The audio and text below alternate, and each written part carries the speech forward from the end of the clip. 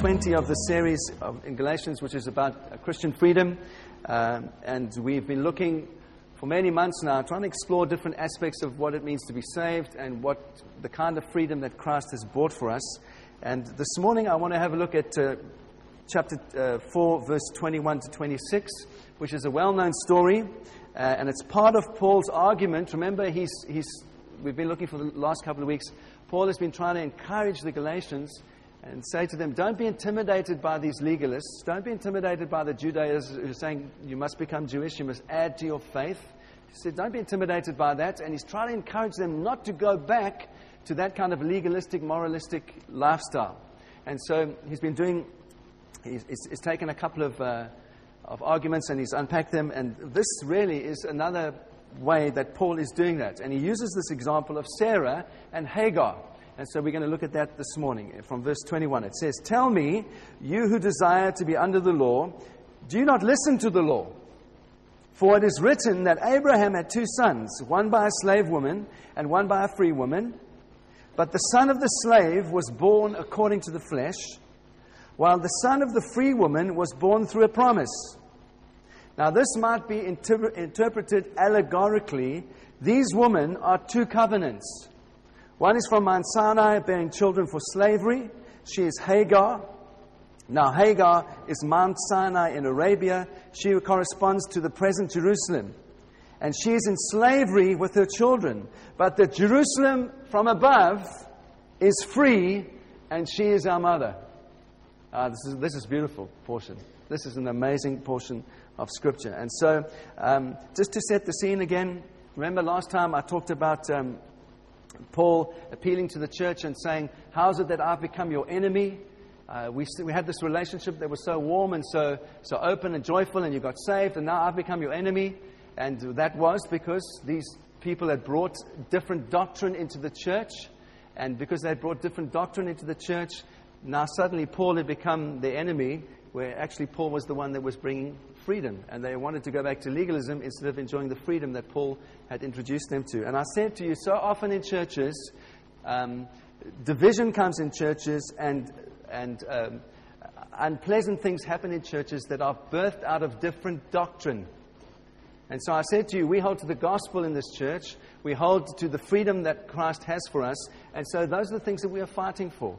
So I just said to you, be aware that sometimes conflict can happen in churches through different doctrines being introduced by different people and different emphases that try and take the church in all different directions. And that's where conflict happens. And we need to be sharp that one of the things that God has laid on our hearts is that we will be unified. One people. We want to be unified in the gospel of Jesus. That's what we want to be unified in. Yeah?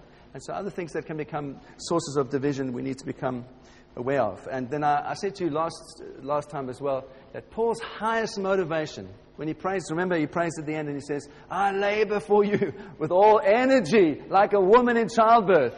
And Becky came to me afterwards and said she felt there was an interesting illustration. Laboring all together to see Christ formed in you. That's what Paul says. He says he's like a woman in childbirth. Until Christ is formed inside of the people that he's ministering to. And I said that needs to be our highest goal as Christians. It's good to see people saved.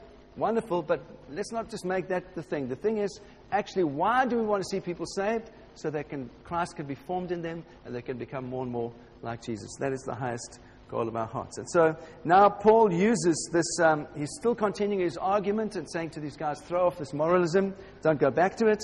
And he uses this allegory, he uses this illustration taken from the life of Abraham involving Sarah and Hagar, Isaac and Ishmael. And I'm going to look at that in detail with you this morning. But I just want to introduce it by looking at verse 21. And Paul starts with a question. He says, tell me, you who desire to be under the law, do you not listen to the law? In other words, he's saying, you who want to be under the law, are you really aware of what the law says? The law that you're trying to live under. Are you really aware of what it says? And he's saying this to remind the Jews who were familiar with the 5 Old Testament books, the books of the Pentateuch, Genesis to Deuteronomy. That was the law for them. What he's actually saying to them is, do you really know what the Scripture is saying? That's what he's saying.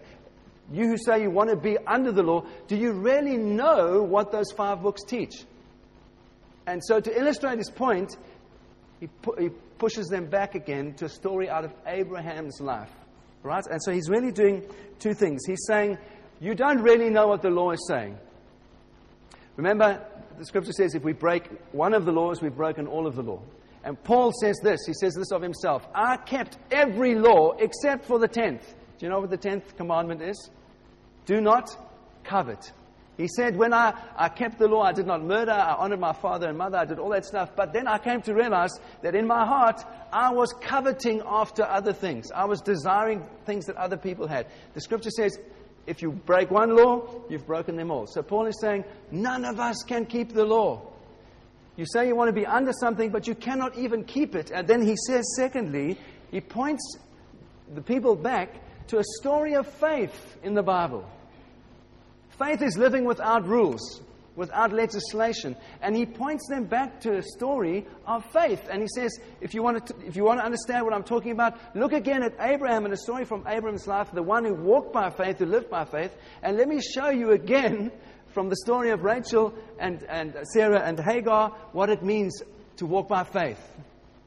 And so he's using this as a picture. And you know the story in Genesis 16. That he's referring to. At Genesis 12 we looked at as well. Remember, the promise comes to Abraham. God says, Abraham, you're going to have a seed.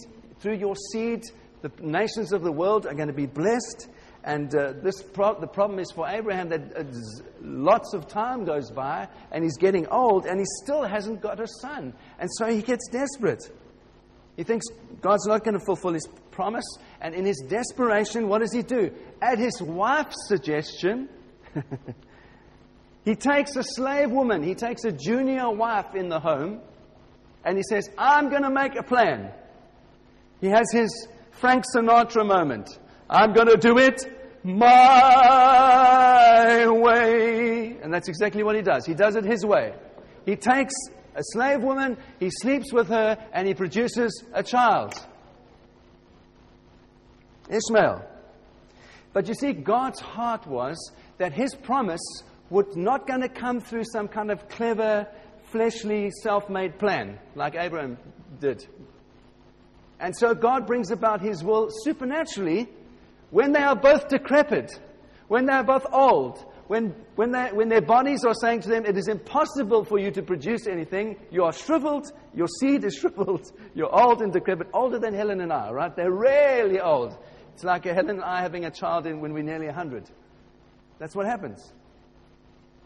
God produces a supernatural son for Abraham in a miraculous way in his life. Why? Because he's saying, I'm going to do this my way. You think you're going to do it your way? No, I'm doing it a miraculous way. I'm doing it in a way that you haven't even thought of. And you're going to have a supernatural seed in your life that comes miraculously because I will it. It's amazing. That's the gospel. And that's exactly what happens. But then we have this amazing thing that in the home, in Abraham's home, he now has 2 sons. One, the product of his own flesh, his own will, his own way of doing things. And he has another son in his home, living in the same home, that is the product of the supernatural, miraculous power of God. And what happens? They start to fight with each other. The older son, through Hagar, starts to persecute the younger son. I felt God say this to me. Legalism always persecutes freedom. The older son, the legalist, always persecutes freedom. Always. That's how it is. We're going to look at that a little bit this morning. So I want to give you 3 ways. You know, Paul says we must not interpret this too historically in the sense that this is what he means. It's a picture for us. It's an illustration for us that we can learn from about what the gospel is and how the gospel works. So I want to give you 3 ways this morning of how the story of Isaac and Sarah and Hagar is an illustration for us that we can learn how the gospel works in our lives. And this is the first thing I want to say. Firstly, it's an illustration of grace and works. Some people are disturbed by the fact that Hagar, who really is an innocent party in this, I mean, she was a slave. She didn't choose this for herself. It was imposed upon her. That she represents something negative. And Sarah, who was actually the one who was the collaborator, who actually birthed the plan, as seen as something positive. It's kind of like hard to get your head around in some ways, isn't it? But remember, Paul is saying he's not so much interested in the historical story. What he's interested in is what this can teach us about the gospel of freedom and legalism. And he's using it as an illustration. And so that's what he majors on. And for him, primarily, it's a good analogy to show us, to help us to understand, again, that we do not achieve a righteousness in our lives through our own clever ideas, through our own abilities, through our own effort. That's what he's trying to say. Rather, we receive a gift of righteousness that God gives to us that is perfect through God's supernatural work in our lives. Like a supernatural birth for Sarah. Like Jesus living a perfect life and dying and rising from the dead. Supernatural things. That's how God produces life in us. Through His miraculous power, not through our own effort.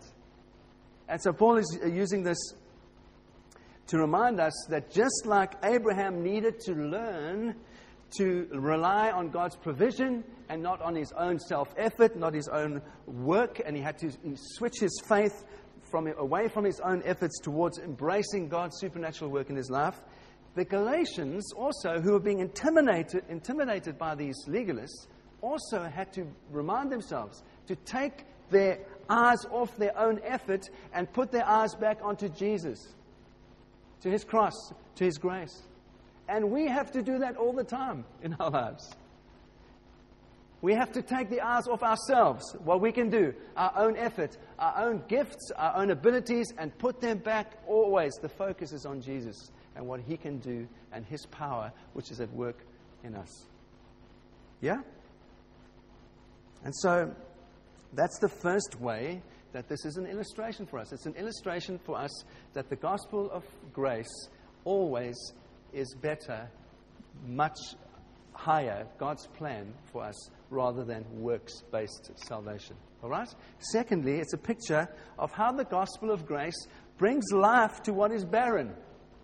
I love this about the gospel. The gospel brings life to what is barren. And this is not only a theme that we can see in the story of Sarah and Hagar. It's a theme that goes throughout the whole of the Old Testament Scripture. Verse 27 that Paul quotes here is actually looking back to Isaiah. Isaiah 54, you know it well. Verse 1, it says this: "More are the children of the desolate woman than of she who has a husband." It's a great Old Testament theme in the prophet Isaiah. Remember, this prophetic word that Isaiah brings to the Jews is when they are in Babylon, when they are in exile. It happens 1,200 years after Abraham. It happens 600 years before Paul. That's the context, the time context. And Isaiah prophesies. And the Israelites are in exile in Babylon, and they are feeling that they are never going to have a future. Their nation is gone as they've known it. They're feeling we're never going to have a home again. We are desolate. They feel like failures. They feel like they are weak. They are helpless. They are in exile. They've got no power to do anything, and that's a punishment for them. And into that context, God uses this man, Isaiah, to prophesy to them and say, no, more are the children of you who are desolate than she who has many husbands. He uses it as a picture and says, actually, God is going to bring incredible fruitfulness out of your life, even though right now you feel like you're in a barren, desolate, unhappy, lonely place. That's what the gospel does for all of us. All of us. And so what God is really saying through Isaiah to the people, the Israelites, He's saying, you who feel weak, you who feel helpless, know that my grace will work in your life. So if you don't feel strong, if you don't feel cool, if you don't feel hip, it doesn't matter. Because those that are cool and strong and hip, they are relying on those things to achieve for them. But Jesus says, when you feel weak, uncool, unhip, in that sense of desolation in your life, my grace works, and I'm going to produce incredible fruit through your life as you open your heart to my grace And my goodness. And so, God really promises, through this prophecy of Isaiah, this Genesis 16 story, the story of two women, it's an amazing thing because one is young, one is beautiful, one is fertile, the other is old. I'm not saying she was ugly, I don't know, but she was certainly barren. And God incredibly says, no, I choose to bring fruit, not through the young, fertile, sexy one. I choose to bring fruit through the old, barren one who no one has thought about. That's the way of grace. That's God's kingdom. That's how He works. I find that incredibly encouraging. And really, Isaiah is pointing us forward to another virgin. He's pointing us forward to another son that is to come through an unlikely woman who's not unlikely to produce because she is barren. She's unlikely to produce because she's not married.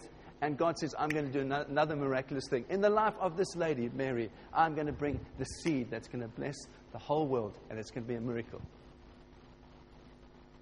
It's incredible. Doesn't it astound you? And so Paul takes this Isaiah story and he gives it a fuller, broader application. Because remember, the Galatians were being intimidated. The Galatians were being bullied by these false teachers. And so often in our lives, we have to learn to stand against false teaching. There's so much of it around. And it bullies you. It intimidates you. It puts stuff in your mind saying, oh, you don't really understand. You're not really a true Christian. No, it's learn to stand against what is false. Boldly, with courage, knowing that you've heard God for your life, knowing that you know what the gospel is about. We are saved by grace through faith, plus nothing.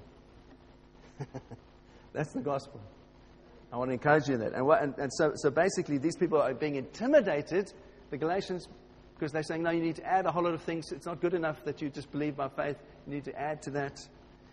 But now Paul, he uses this amazing picture to comfort the Galatians. Because what he's saying, as he's quoting Isaiah, is this. He's saying, you might feel, Galatians, like the barren woman. You might feel that you're not fertile and strong.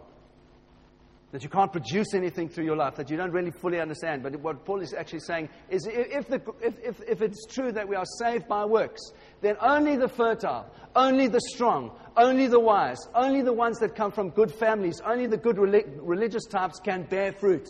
That's what he's saying. And then he's also saying, but if the gospel is true, it doesn't matter who you are.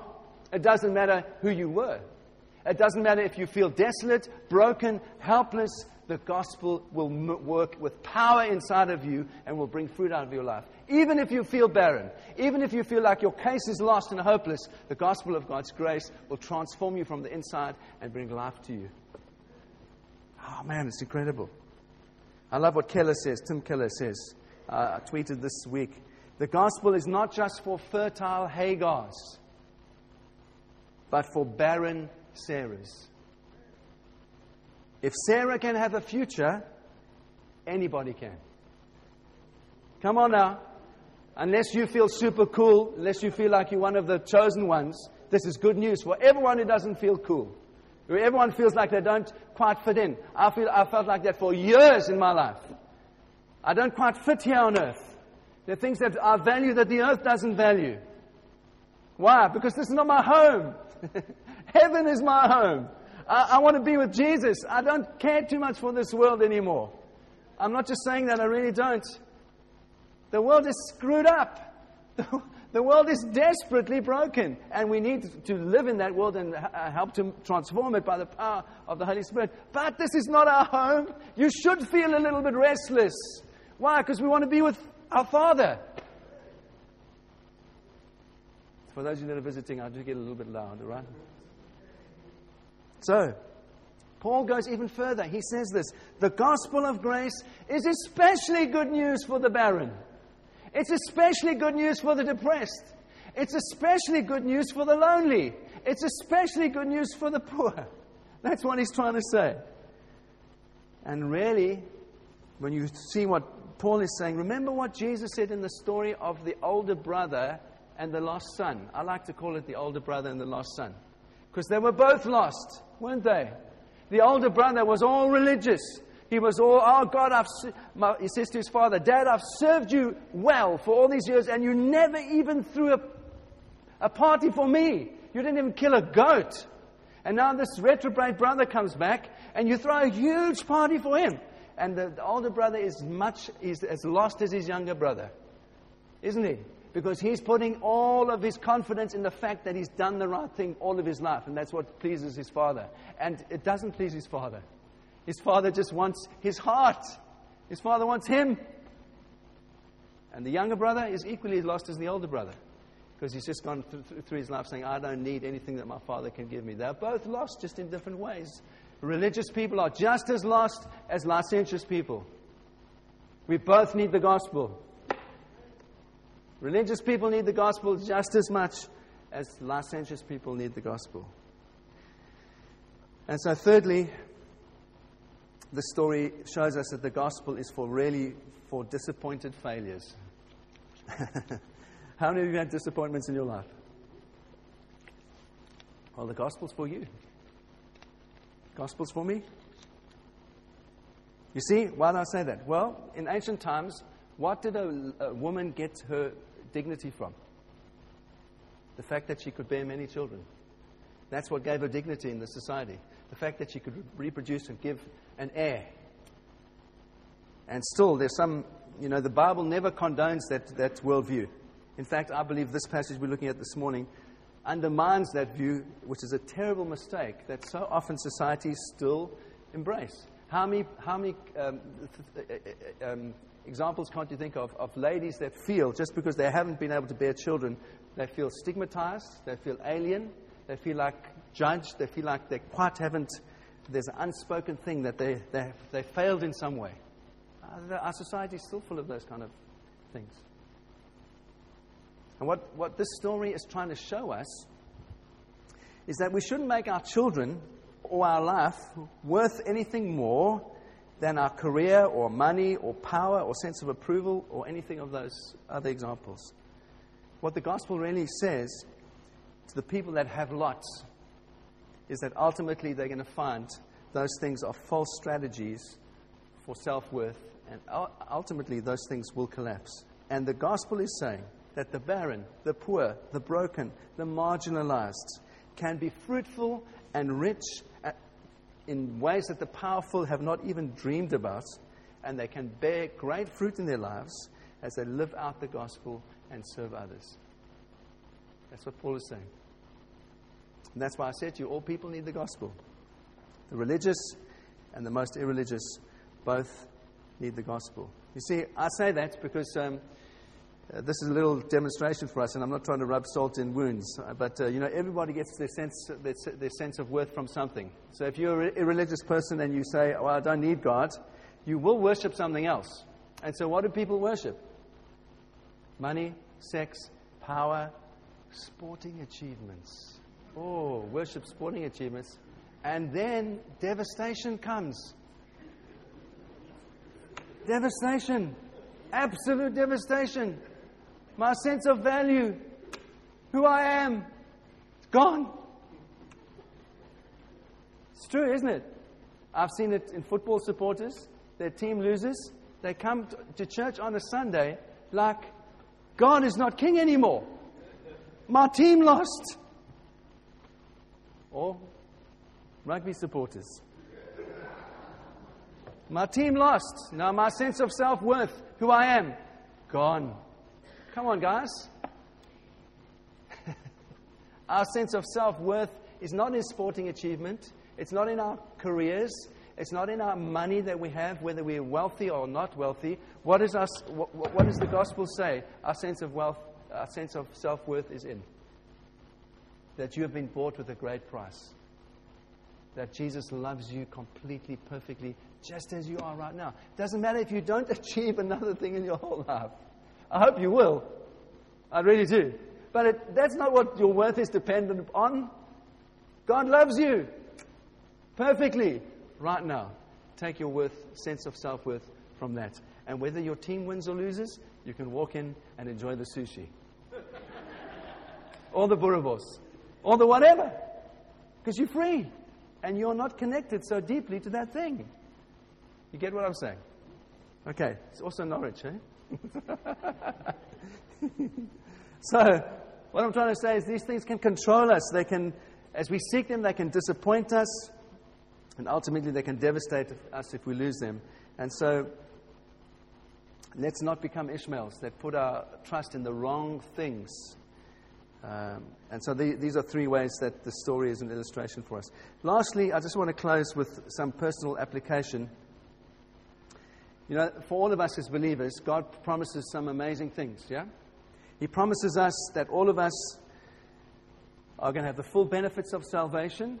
We're going to have the full blessings of salvation. And that includes the power within us by the Holy Spirit to live a godly life. That's what God promises every believer. It's an amazing thing. Secondly, like Abraham, who's been our case study for many, many months now, we will inherit those things in our lives by persisting in faith. And that's what Paul is trying to say over and over again. Don't ever get into a place where you start to rely on your own self-effort, your own obeying the rules. No, always point yourself towards walking by faith, by walking by the Holy Spirit, hearing God for your life, hearing the voice of your Spirit. That's how we walk, and that's how we move into our inheritance. And the third thing is, like Abraham, all of us face the temptation daily to stop trusting in God and to actually trust in our own cleverness, in our own sense of, I know what is right. Just like Abraham did. And so Paul says when we do that, we are actually making a very fundamental and a deep mistake. We are going back to the flesh. That's what he says. We are going back to Frank Sinatra instead of putting our full expectation in the living Christ and walking by the Spirit. Yeah? And so he's saying, let's not go back to our own clever plan of how we want to live our lives, but always point ourselves and our friends and everyone else to the power of the Holy Spirit to lead us. And so that's why Paul says, these two women, and I'm finishing with this, these two women are two covenants. One is from Mount Sinai, bearing children for slavery. She is Hagar. And Hagar is Mount Sinai in Arabia. She corresponds to the present Jerusalem. And she's in slavery with all of her children. But the Jerusalem that is from above is free, and she's our mother. Here's a very simple way we can apply that to our own lives. Paul's point is that Hagar represents legalism, represents self-effort, represents trying to live in a way that points always to a moral code rather than the freedom that Christ offers us. And he says, Abraham turns to the slave woman because he's desperate, because he's trying to make a plan for his own life. I was reflecting this week how often in my life I've made poor choices out of desperation. We often make poor choices out of desperation rather than waiting patiently for God and really, really trusting Him. At the last moment, we stop trusting Him and we say, I'm going to make a plan. It's taking too long. I'm not sure God really is going to do it for me. And so we make a plan, and in the end, it's the wrong choice. And so in our own homes, we can have situations that are fruit of our own flesh, our own self-exaltation, if you like, and we can have things that are in our homes that are the result of God's promise, and they live there simultaneously. Are you with me? Let's not make poor choices out of not being patient with the timing of God. Let's wait patiently for Him. And so, that's why Paul is talking to these Galatians and saying, don't go back to the old covenant. Don't get impatient. You want to be a holy people? That's a good thing. You want to be set apart for God? That is a good thing. Paul is applauding that. But don't go back to the flesh to try and achieve that. Be patient. Be patient. Let God do it on the inside of you by the power of the Holy Spirit. Don't work yourself up. Don't try and be holy. No, holiness comes as we submit ourselves to the power of the Holy Spirit, and God transforms us from the inside out. Yes?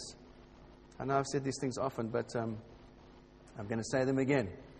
And so the point is, as Paul is saying, if we as Christians ever turn away from walking by the Spirit to our own human effort, we are making a fundamental mistake, and it will do us no good.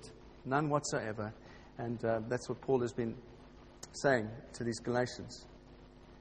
Turning to Hagar for Abraham did nothing good for him.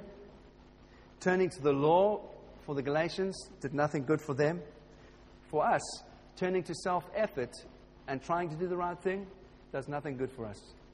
That's what Paul is saying over and over. So Hagar represents legalism. But here's the good news. Sarah represents God's grace, God's kindness, God's mercy, God's supernatural provision in our lives. And so Paul makes this very clear. And he says Sarah represents God sending grace to us from heaven itself. And he says the Jerusalem above is free. So in other words, the Judaizers were coming into the church saying, actually, the power to live a Christian life comes from obeying the rules that come from Jerusalem. And if you obey the rules that come from Jerusalem, you will have power to live the Christian life. There are many that still think like that today, looking to external rules to give them power. Paul says, no. I say to you, no. The power of the Christian life comes to us, not from any rules, comes to us directly from heaven by the power of the Holy Spirit in us, transforming us. Yes, amen. You should say amen to that. That's how you live a Christian life, by the power of the Holy Spirit. Putting all your effort into this simple thing. Jesus, what are you saying to me today?